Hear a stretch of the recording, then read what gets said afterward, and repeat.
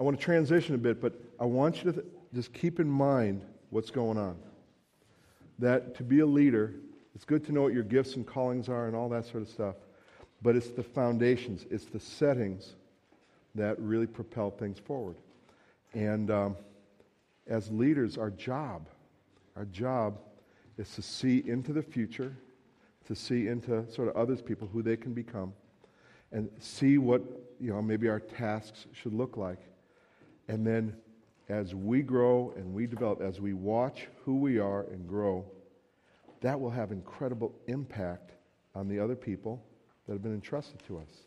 We'll be able to impart stuff, and you'll be able to develop people so that you can get the job done, and people are developed. That's the whole idea. That's why Paul tells Timothy, I want you to watch your life. Watch how you actually live. Not how you think you live, but how do you actually live? And some of you might be pleasantly surprised. You go, I'm not so good here, but I do have integrity. Just take stock on how you live. And if you're married and you and your wife are on speaking terms, mutually respectful, believe me, your spouse can have some much needed input, because we have blind spots. And if your spouse won't talk to you, Mike will. He'll tell you everything wrong with you. No, that's not everything. Anyway, it's good to see how we actually relate to certain things. Now we're getting to some real foundational things. How we relate to people.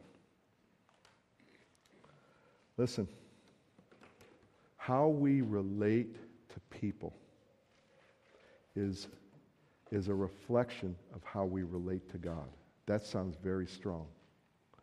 But in 1 John, we're told that if you say you love God but hate people, well, you're not telling the truth. We love because He first loved us. How we actually relate to people will be a reflection of how we actually relate to God. Just as some examples. If you say, I'm here to obey God, no matter what, you and me, God, I'll do whatever you want. And so you say you're under God's authority, but the authorities that have been set in your life, you go, excuse me, I ain't going to do what it's just me and God. How you actually relate to God's authority will be expressed in how you relate to the imperfect authorities. By the way, Sunday school tomorrow, I'm going to talk about that. Won't that be fun? What a great way to start your day. We'll probably have about 3 people here tomorrow. But the thing about people is, when we lead, we don't lead programs, we lead people. And that's the real context, and that's the real crucible of leadership development. We're dealing with people. When we lead, we're doing it in the context, but also the crucible. And by crucible, have you ever known, I've already mentioned this, people are broken. People are messed up, or at the very least, people are way different than us. If they'd only be more like us, we'd get more done, right? Is that how we think? Guys are always doing that, and I'm one of them. I go, honey, if you just agree with me, things will be fine. Anyway, power of agreement, honey, just agree with me. Have you noticed that people are difficult? Have you noticed that people are hard to work with? People are hard to work for. People are hard to live with. Have you ever noticed that hurt people hurt people? Yeah, hurt people. And so here we are. Let's go lead people.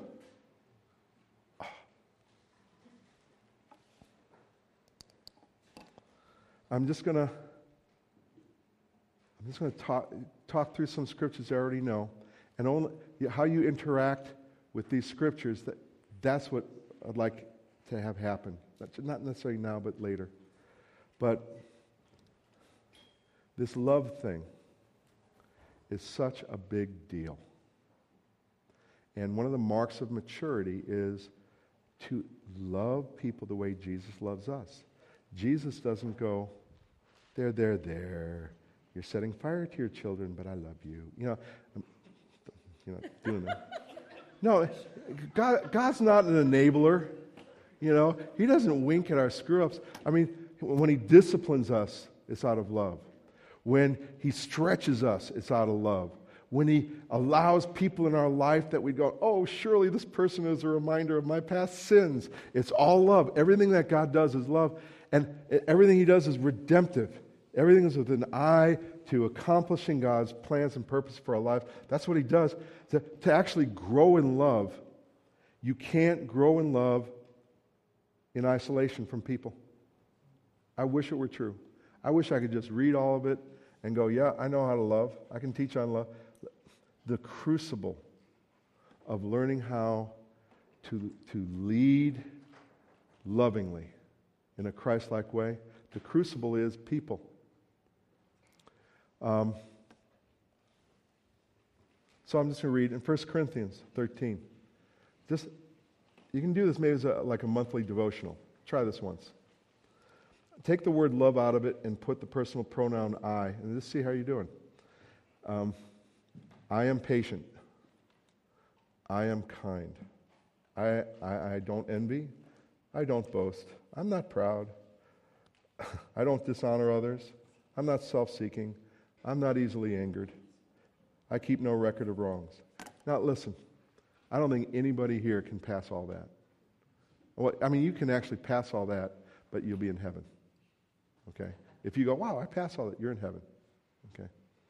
But in leading people, haven't you noticed that working with people, whether it's spouse or children or co-workers or whatever, God creates opportunities for us to be impatient.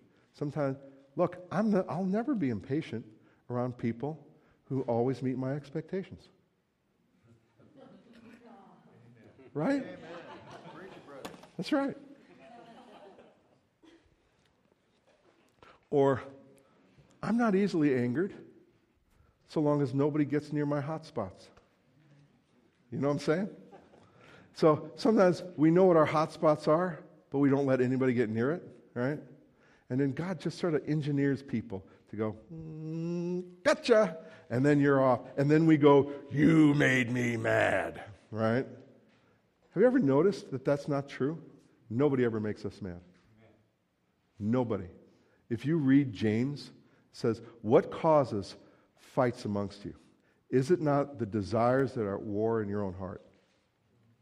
So look, if I got a war in my own heart and someone, an unresolved issue, a wound, a bitterness, or I'm prideful and I just want to get my own way and I'm frustrated, God, I'm telling you, He will send someone to find that area and go, boop. And you go, you made me mad. I'm telling you, as soon as I go, you made me mad. They really may be irritating people, but I go, I do this. I go, Lord, thank you. Thank you for using this unfortunate circumstance to reveal an area that I need to surrender to you. It's an ongoing thing, okay? We serve one another better from a heart of love. It's great to have have you ever had a really hard coach, but you know he would die for you? You know he would die for you. Even people who are hard drivers, when you know I have your best interests and you just need to be driven. There's something about when we're led by people who genuinely love for us. They don't want to just use us to accomplish a thing, but they actually care about us. Some of the best employers, the employees of some of the best companies, high standards, got to get a lot done. But you know something? They know that their bosses, even though they have high standards, and you got to produce, they know that their bosses care for them. They give them pay packages that are or benefits that it's not that they're entitled to it, but it makes their life so much better. When you have a boss who says, look, this is what I want done. This is unacceptable, but I believe in you. How about let's start working together? When you have a boss like that, you go, you could be lazy and try to take advantage of it, but if you really want to do a good job and you have a boss that believes in you, believes more for you than you believe for yourself, That kind of loving thing. It's amazing how much you want to go forward. Isn't that true? And Jesus even commands this in John 13. Love one another. As I have loved you, you must love one another. By this, everyone will know that you are my disciples if you love one another. Seriously, sometimes I get so irritated at people, I jump on them and I get all mad. But you know what corrects me? If I go, wait a second. How has Jesus loved me? And usually what other people have done is not nearly as bad as what I've done, right? And God, look, I loved you here. I didn't let you get away with it, but I encouraged you here. I didn't smash you. Oh. There's something about just taking the time to say, how has Jesus really loved me? When that hits you, it's amazing how much more easy it is to love other people, especially when they're imperfect. There's another, by this everyone will know you are my disciples. I think it's really interesting. Loving one another is not just the Christian thing to do. It's a foundational aspect of the Great Commission. It says here that if we love one another, lead one another, love one another as Jesus has loved us, then they will know we are who we say we are. Isn't that interesting? Do you realize there are people I'd really like to get into a fight with because I know I'm right and they're wrong? No, really. Or at the very least, they're not nearly as right as they think they are. And they irritate me, they're not respecting me. Now, I'm not a weak man, but sometimes I go, I'm not going to stuff this, but I'm going to overlook it. Why? I don't want to let this petty thing get in the way of the big thing. I'm going to overlook it and just let it go.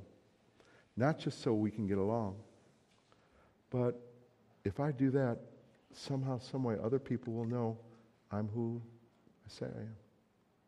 It's a weird thing. In 1 John chapter 4, we love because he first loved us. Whoever claims to love God yet hates his brother or sister is a liar. For whoever does not love their brother and sister whom they have seen cannot love God whom they have not seen. See, how we relate to other people is a reflection of how we relate to God. And if you say you love God, but you harbor bitterness, there's a disconnect. And seriously, to be a good leader, bitter leaders produce bitter followers. Just is. So I'm always trying to say, God, do I have any bitterness? I want to weed my garden. Not so that I can just be free, but when I don't have the weeds of bitterness in me, there's less in me that will defile others. Just saying. And also for us to see clearly on how to walk out our calling and follow God, getting rid of bitterness and loving people and forgiving people. It's crucial. Watch this. Anyone who claims to be in the light but hates his brother or sister is still in the darkness. I mean, if you just really think about it, have you ever been so mad you just can't see straight? You can't see other things? Have you ever had your spouse, they do something, you go, oh, again, right? And it's true, they did it again. But what about all incredible, fantastic things that they do? They're incredible, and they're talented, they're loving, they're sweet, they're funny. But this thing, when you can't forgive that thing, that's all you see. You don't see. You're walking in darkness. Anyone who loves a brother and sister, they live in the light, and there's nothing in them to make them stumble. But anyone who hates his brother or sister is in the darkness, and they walk around in the darkness. Watch this. They do not know where they are going. Now, I'm not saying this is always true, but when I do a lot of counseling, people go, man, I'm so frustrated. I don't know why I'm here on planet Earth. I've been a Christian for 15 years. I just don't know what my calling or gifting. And, they're genuine about it. They really want to know it. And I'd say 50% of the time, say, well, before we move on, let's ask the Holy Spirit, is there anybody you need to forgive? Because sometimes we don't know where we're going, but because we carry bitterness. Now, this is so very crucial to leading other people. So very, if I know that for me to move forward, I need to keep my slate clean, one of the things we can do when we're developing other people, we can help them have a clean slate, especially in church. So this love thing's a big deal. And I want to add something in here about people that's not in there. Many people look to lead. They go, okay, I want to get into a group, or I want to get in a ministry where I know I can hit the ground running. Sometimes God will throw you a bone and let you do that.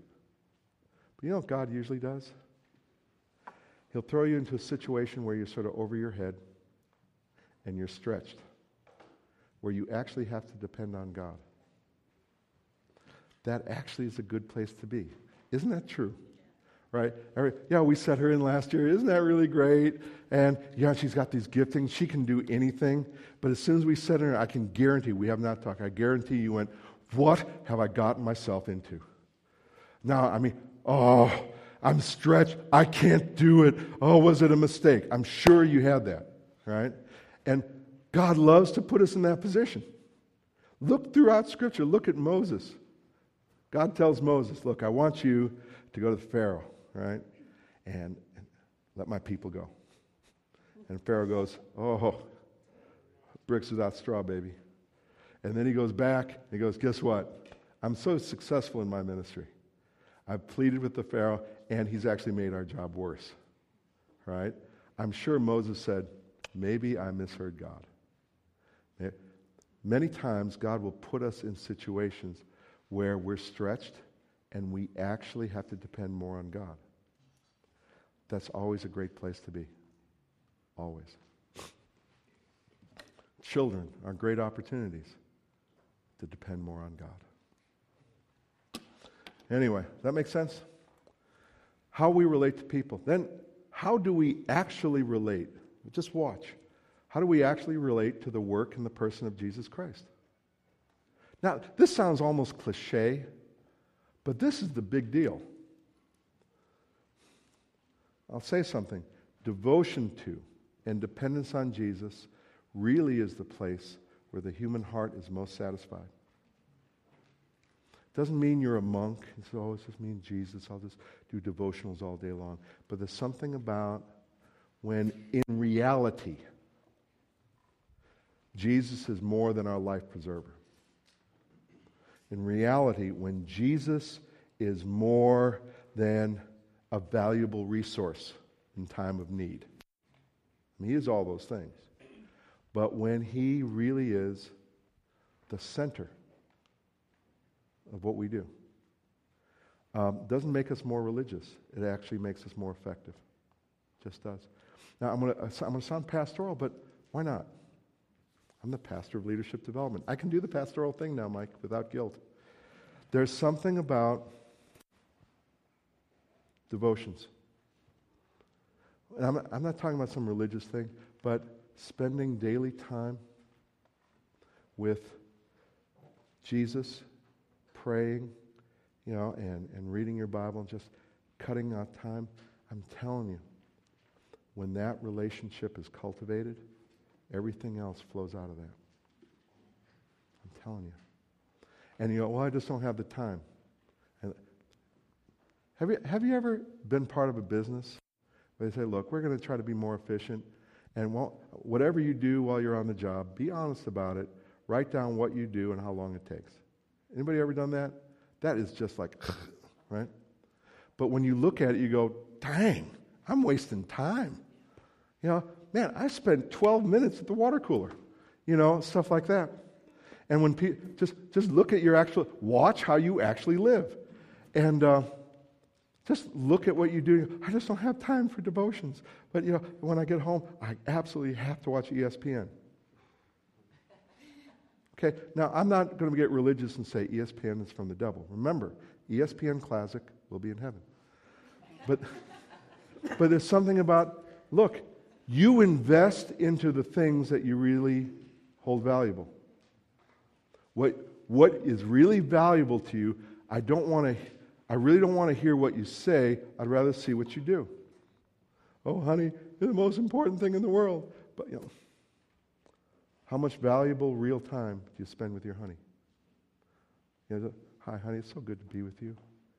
Let's watch a movie together. And then you want to really show that you love your wife? Just go, what movie would you like to watch? Really? Some of you would be surprised. Your wife would go, Braveheart. Let's watch Braveheart. Blood. And you, being the more sensitive guy, going, oh, I hope we were going to watch Sleepless in Seattle. But you get the idea. There's something. What are your devotions? Really? There's a scripture that I wrote down that's not in your notes. It's in 2 Corinthians chapter 11, verse 3. This is Paul saying, I'm afraid that somehow your minds might be led astray from your sincere, pure devotion to Christ. Listen, it's a struggle for us all. It is. But there's, and it's not a religious duty, but it's a way just to keep your relationship fresh with Jesus. And I can't tell you, over time, keeping your real relationship fresh with Jesus, reading the Bible, praying, just stop and go, Lord, I love you. Something like that. Or when you're running, you listen to worship music and you're just yelling in tongues as people go, oh, look, someone from Afghanistan. But there's all this, there's a devotion that you can carry around with Jesus without being like a weird religious freak. But how do you relate to the work and the person of Jesus Christ? Look at Isaiah 26:3. How many of you struggle with keeping your peace? I mean, you're doing fine, but peace is sort of a valuable commodity, almost like a rare treasure. Because basically your soul is anxious, you got a whole bunch to do, you feel like a failure, go, or nothing. It says here, now either this is true or it's not. It takes a while for God to weave this into our lives. It says, you keep him in perfect peace, whose mind is stayed on you because he trusts in you. This is something that over time, it's amazing. In the worst storms, you can keep your peace. Yeah, this is hard. Ooh, this is painful. I don't know what to do, but Jesus. And it's really strange. Or, God, I failed, but Jesus. Or if you're leading someone, seriously, one of the best things, especially in a church context, you can't do it in some businesses. Someone screws up and you go, hey, look, before we talk about where you screwed up or all this sort of stuff, why don't we bring Jesus in? Oh, brother, I love you. Lord Jesus, I ask that you would come give me wisdom and give us a relationship so that we can take next steps so my brother can grow, so we can learn from this and not be held back by it. There's something about bringing Jesus into the situation.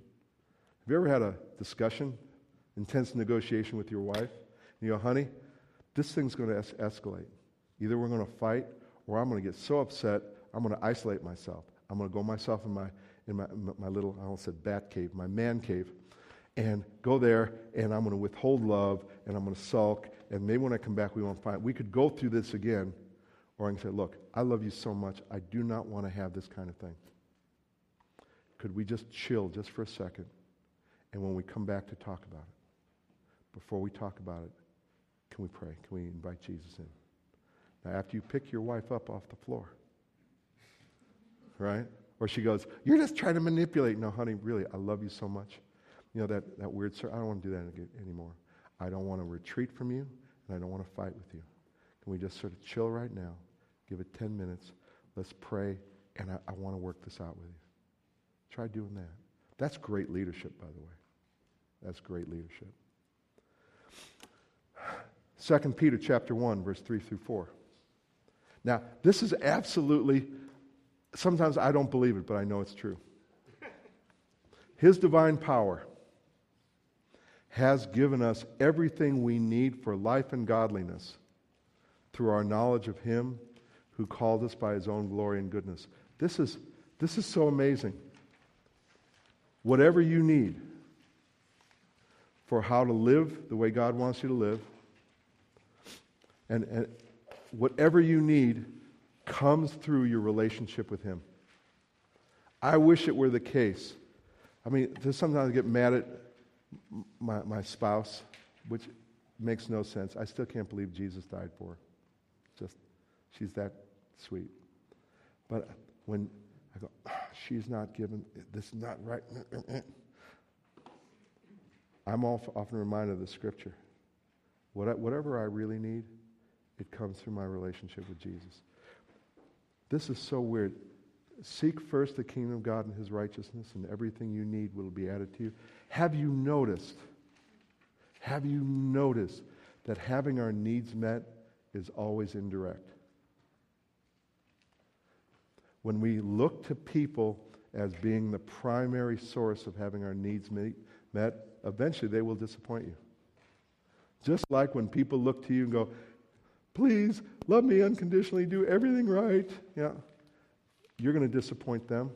Could you imagine just over time, everything I really need comes through my relationship with the real Jesus. And I'm not just talking about inner peace. It could be provision.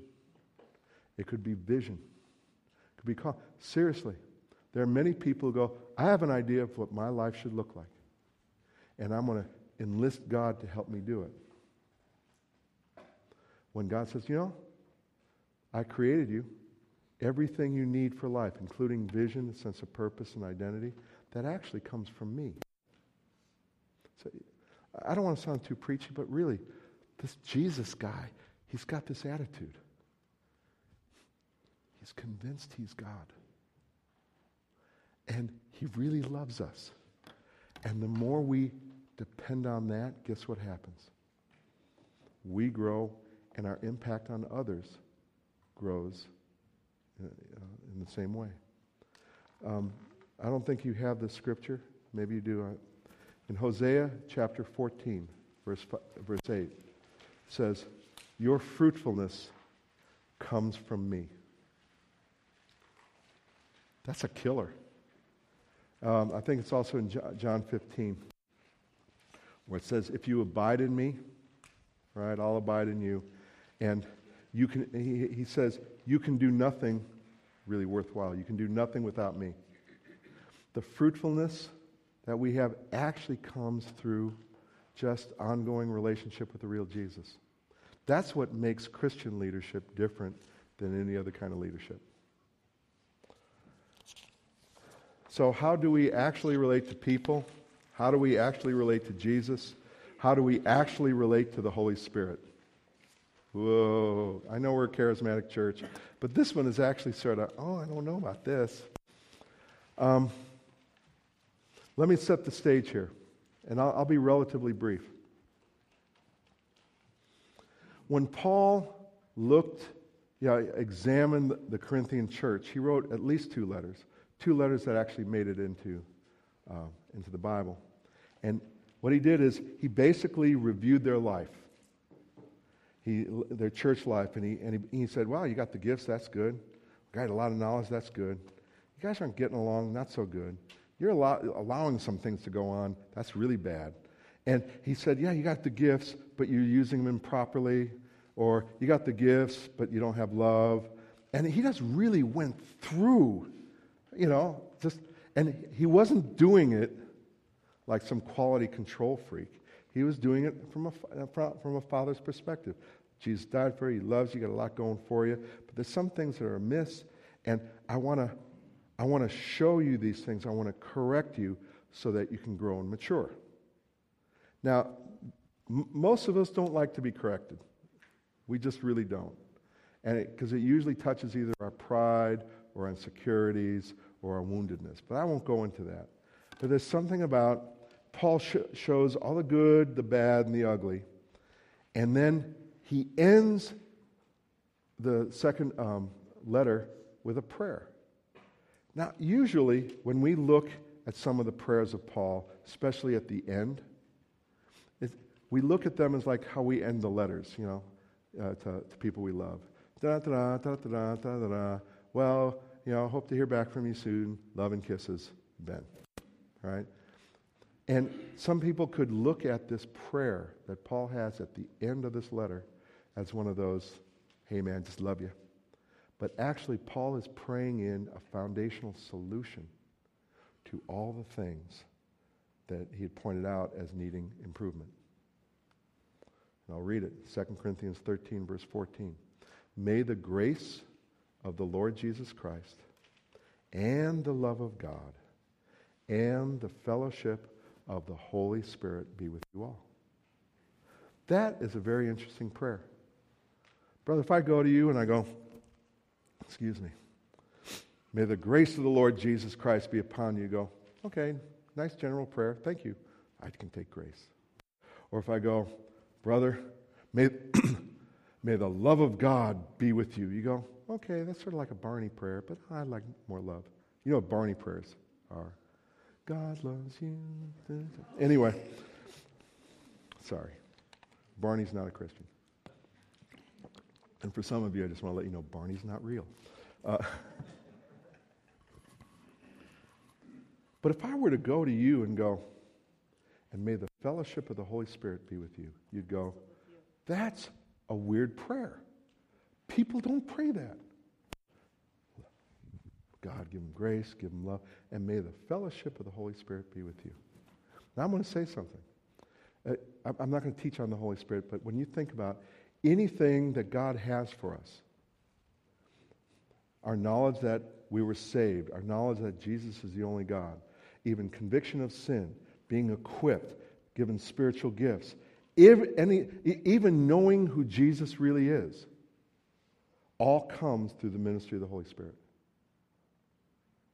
You can't even, it's the Holy Spirit's job to make Jesus, who he is and what he's done, real to us. As a matter of fact, you can't experience the love of God.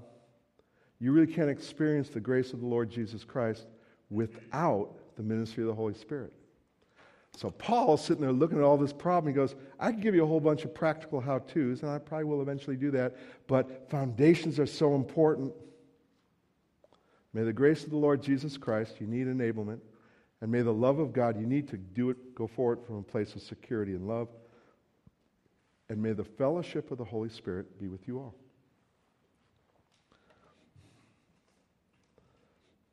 The Holy Spirit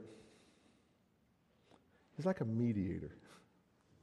And if we're not relating well with the Holy Spirit, it gets in the way of a whole bunch of things. Like if you depend on yourselves more than the power of the Holy Spirit, you'll get burned out. There are some things in Scripture that we need to watch because they actually get in the way of our relationship with the Holy Spirit. If you look in Acts chapter 5, you don't have to right now. Ananias and Sapphira. They lied. And then they died. And I don't know how God used that to grow the church, but he did. But here's what's interesting. Peter said, how could you lie to the Holy Spirit?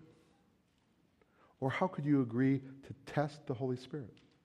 Isn't that interesting? Now, when it's interesting when we lie to other people, we're actually lying to the Holy Spirit. That's what happened there. Or, you know, when you test, you know how little kids test? You know, Johnny, don't do that. Johnny, don't do that. Johnny, if you do that, you'll get a spanking. Johnny, don't do that. And here's Johnny going.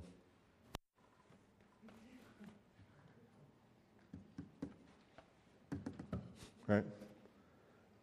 And what's Johnny doing? He's testing you. So when Peter said, Sapphira, how could you agree to test the Holy Spirit? He was saying, you've been doing this for a while. You've been doing this for a while. And, you know, I'm not saying you're going to get killed, you know, in a church service. What would that be like? God's moving, great building fund. You bring money up front, and two people lie and die in the service. All right? The cops come. They go, Mike, what happened? You know, look, we have it recorded. I just asked them a couple questions. They lied and they died. God killed them. It's on video. What's that going to look like in the paper? Anyway, we can quench the Holy Spirit. If you look at 1 Thessalonians chapter 5, verse 19 through 20, we can quench the Holy Spirit. We can put out the Holy Spirit's fire. And one of the ways we can do it is to despise prophetic utterances. I'm telling you, this is a great church. That when prophetic words come, they're recorded, they're examined. The word despise there means to actually accord it very little value. When God tells us to judge prophecy, He doesn't say only judge good prophecy. He doesn't say only judge prophecy that you're in agreement with. He says, anybody who prophesies, go, okay, thank you so much for ministering to me. Let's examine this. To take it seriously enough to examine it. This is one of the best churches, seriously, on taking prophecy seriously. Not being led by prophecy, but by examining prophecy and taking steps of action when it's confirmed it really is the Lord. So, Mike's got a library of all your prophecies. He knows everything about it. Now, you can grieve the Holy Spirit. How do you do that? Well, in Ephesians 4, it says, get rid of all bitterness, rage, anger, fighting, slander, and malice. Now, the Holy Spirit is not overly sensitive, but it's hard to be led by the Holy Spirit when you're carrying around malice or anger or you're fighting. You have bitterness and all that sort of stuff. That's because we want everything that God has for us. The Holy Spirit's there to enable us. And if we get bitter, anger, unforgiveness, guess what? He doesn't leave us, but He just steps back just a little bit. Guys, you know what I'm talking about. Your wife loves you. She believes in you. You can't believe that she knows you and still loves you. All this sort of stuff. But you have one of those cranky days. And guess what happens? She doesn't get mad at you. She doesn't throw anything. But you know. And she's still in the same house with you. Still smiling. Right? But you know emotionally she's pulled back. She's just sort of closed up. Is she there? Yeah. You're going to have communication. Yeah. But, and she only opens up after you go, honey, I was a cranky jerk. I'm so sorry. Please forgive me. And something happens. She opens up again, and you're close. Isn't that weird? Same thing with the Holy Spirit. I'm not saying your wife is the Holy Spirit. Ladies, don't take that one and run with it. I'm just like the Holy Spirit to you. Don't do that. Here's another thing. If you look in Acts chapter 7, verse 51, we can resist the Holy Spirit. The Pharisees, they had a love for God, but they really didn't know God. But their main thing is they were into traditions. They were into certain ways of doing things that they were familiar with. And this guy is preaching a new, very challenging way to do this God thing. And they were mad at this guy for saying, that, change. Look, what you're doing, there's nothing necessarily wrong with it, but there's a personal relationship with the real Jesus. It wasn't just about Jesus, it was about change. Listen, I'm telling you, when it comes to leadership, as leaders, what's our job? To be change agents. Not to lord it over, but change agents. To help develop people so they can be transformed, so you can get stuff done, to produce things that weren't there before, all that sort of stuff, change agents. And when we resist change, it's hard for us to produce change agents. People are willing to change.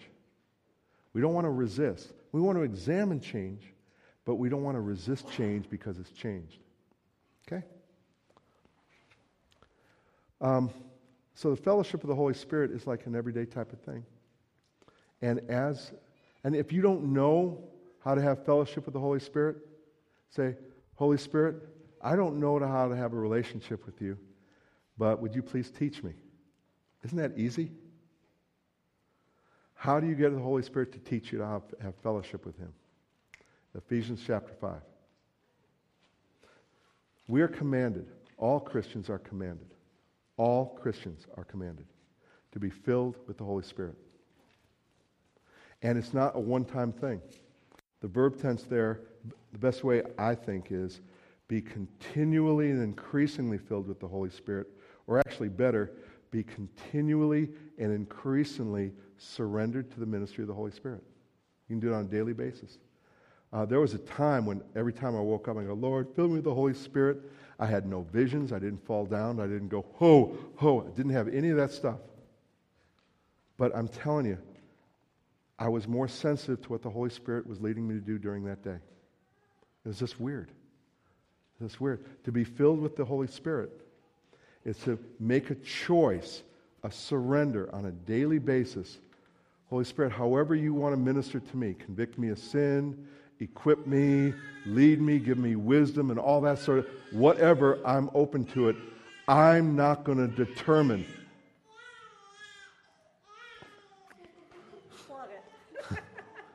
I love children. We love children. Especially that one. Where was I? Oh yeah, being filled with the Holy Spirit. It is so important on I think a daily basis to open yourself up to the ministry of the Holy Spirit. And it's amazing how He teaches us. As we're driving to work, oh Lord, and all of a sudden you sense His presence, you start crying. And you have to wipe the tears away as you get out of your car and punch your time clock. Or He convicts you of something, or He gives you hope for something, or He gives you a scripture or better yet, oh Lord, please fill me. And God gives you a way to help this person to go from where they are to the next thing in their life, how to lead them. It's just an amazing thing. Of course, it does include the spiritual gifts. Seriously, God commands not only for us to be filled with the Holy Spirit, but He commands us not to believe in the spiritual gifts. He commands us to want them. Why? The spiritual gifts, especially prophecy, especially prophecy is one of the supernatural ways God equips us so we can equip other people. Prophecy is not a weird thing, if you understand it right. Prophecy is having such a relationship with God that when He wants to communicate His heart and His mind, His plans and purposes, even just a little bit to someone so they can be built up, so they can grow into who they're called to be. Scripture says we can all prophesy. And a lot of it is just old teaching or tradition. Sometimes it's fear.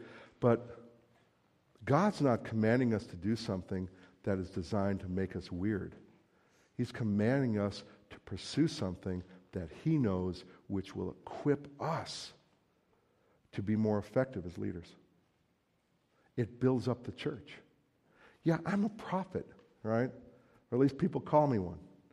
And I love to prophesy, but I'm serious. I would actually rather be able to teach people and encourage people so that a whole body knows how to communicate the heart and mind of God. I'd love to work myself out of a job.